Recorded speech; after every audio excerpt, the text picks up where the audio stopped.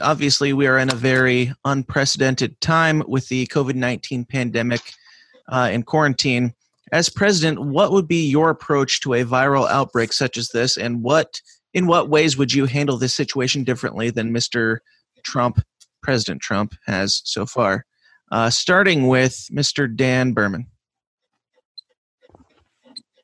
I think the first thing we should do whenever there's a viral outbreak is get the government out of the way. They've been in the way, preventing us from getting masks, tests, everything else. They shut down the entire economy, which has, by a lot of people's recollection or science, has said that this is actually absolutely nonsense. They shut down smoking stores, and they found out that smoking actually helps kill the virus. Who knew? Government can't centrally plan anything. Stop trying to central plan a reaction to a virus. Allow the market to do its thing. Allow people to help their neighbors and do their thing, and just get government can I swear on this? Out of the way. The fuck out of the way. There we go. All right. Thank you, Mr. Berman. Moving on to Mr. Ken Blevins. That's part of it, is just get the government out of the way, let the market produce items that's going to help. Let them produce productive items, and don't hold out information. Inform the public of what's coming. Let them know. Let them be prepared. Don't do it where they have to go out there and get everything right now and hoard stuff, but just say, hey, we have this coming. This is what's going to happen. This is what we believe is going to happen, and just inform them. Don't use scare tactics. Use information. Thank you. Thank you, Mr. Blevins. Judge Jim Gray. The politicians responded to this epidemic logically, politically. So if I'm a politician and I'm a mayor or I'm a governor, what do? I show people I'm going to do everything I can to keep you healthy. So if you don't get sick, I'm a hero because it worked. And if you do get sick, I have plausible deniability because I did everything I could. We needed libertarian courage. We needed someone to stand up and say, yes, we need to be safe. We'll allow adults to make adult decisions, but we'll also consider the economy, not a part of the discussion.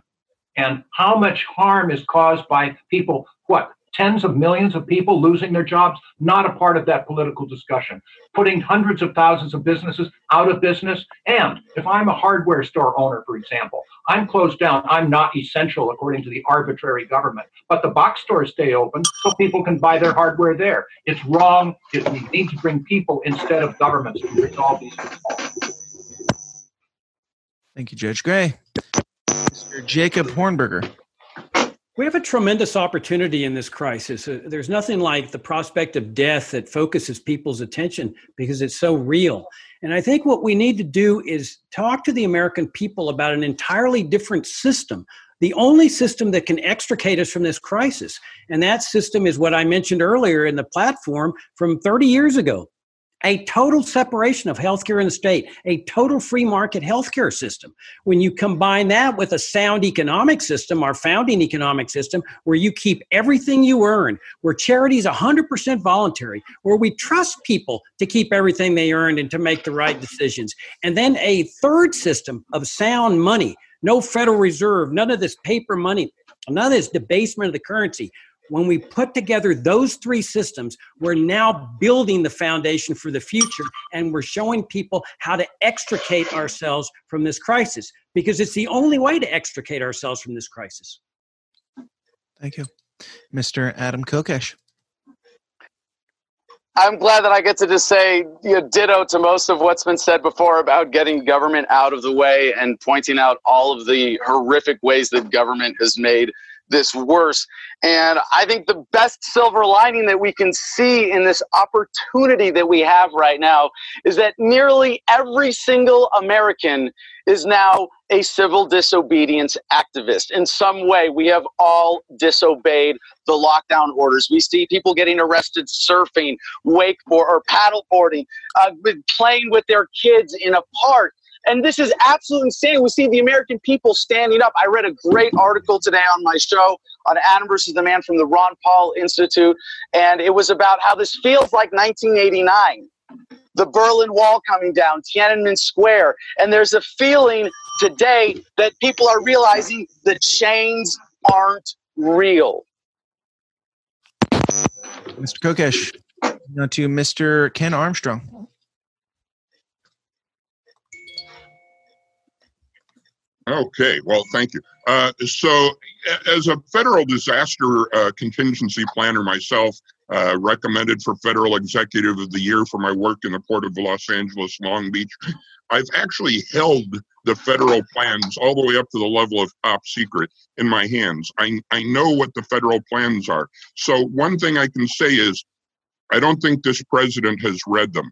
The three most important things in a federal response to anything, and there is a proper role for federal government. The three most important things is make sure the public knows everything you know. Make sure that all the levels of government agency response are coordinated so they can talk to each other and communicate with each other. And make sure that there can be a free flow of logistics, goods, and services to the places that are affected. F, F, and F for this president. Thank you, Mr. Armstrong. Mr. John Mons.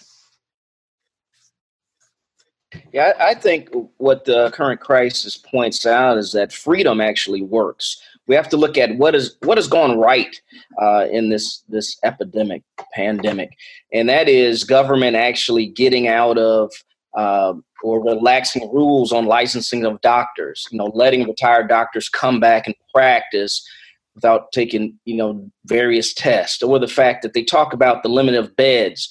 And we need to mention the fact that, in most communities, in order to get a hospital, you have to, file paperwork to have your competitors say that there's a need in the community, instead of just letting whoever wants to go into business. And if they fail, they fail. And also, we should point out the fact that the policies of the other parties are based on what they believe is that the American people are too stupid to make their own choices. So just because you open up the economy, that doesn't mean people are going to go to stores and go out and do things. They are able to make decisions and judge what risk they're willing to take. And I think that's a good policy to have. Thank you. Mr. Sam Robb. How would I react to this as president? Well, first off, if I was president, I would have been president for the last 3 years, which means that myself and these fine gentlemen here, who I would be relying on to help me deal with dismantling the federal government, would have already addressed things like getting rid of the FDA, getting rid of the various laws that are being impeding our reaction to this, freeing up the market and allowing it to deal with this crisis, deal with this pandemic, deal with this disease in a way that makes sense. If you think about it, we're looking to the government and saying, hey, what is going to happen from top down? How are we going to coordinate all this? That's not how our bodies work. Our bodies get on with the business of life, while what's needed to fight a disease is marshaled and goes and takes place and deals with it. That's what happens in the free market. Those individuals who can deal with the situation do, and the rest of life goes on so that you don't drop over dead. That's really what we need. Thank you, Mr. Rubb. Mr. Vermin Supreme.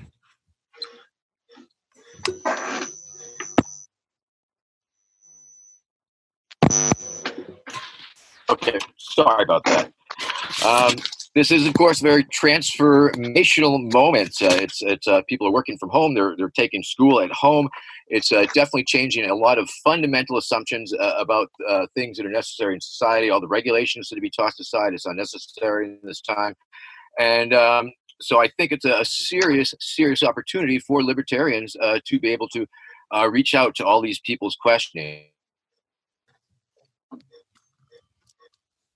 A situation, or if they haven't been able to enact that, and the government is best equipped for sheer enforcement. Now, what would I do? I would outlaw COVID-19. I would set up COVID-19 free zones. I would go back in time. I would kill baby COVID.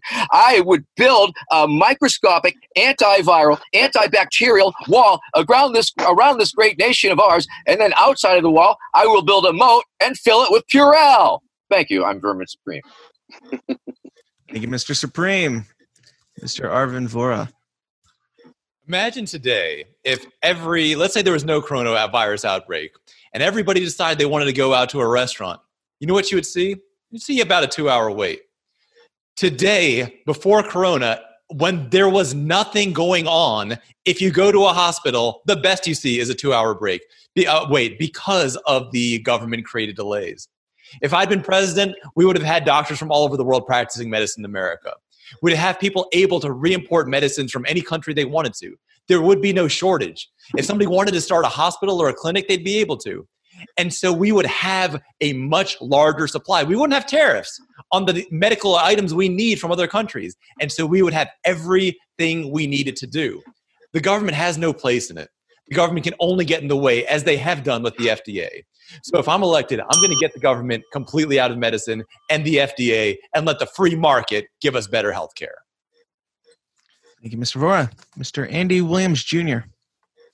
For one, I would be very transparent about what was going on, have one voice, the central voice speaking truth to the people, giving the people the choice, not saying this is the way it is, because I think we do have choices. I would have already set up healthcare clinics in the community that were ran by the community, like Harris Rosen does in Florida with his Rosen Care, and similar to the Black Panther Party healthcare clinic.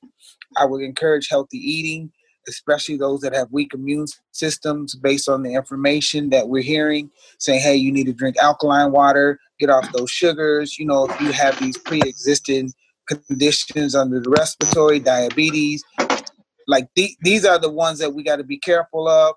And I would put an extra emphasis on the widows and the elderly, you know, the most vulnerable people, and make sure that the resources were there, and limited government by aiding and assisting those who didn't have it. Very much. And finally, Mr. John McAfee. Well, if I'd been president, the first thing I would have done is try to find the truth of the situation. Is this, in fact, a pandemic worthy of doing anything about? If we look at numbers, if we don't listen to the press goes, horrific, devastating numbers. Really? In the entire world, ladies and gentlemen, in the past, since it began in December, 5 months, less than 250,000 people worldwide have died.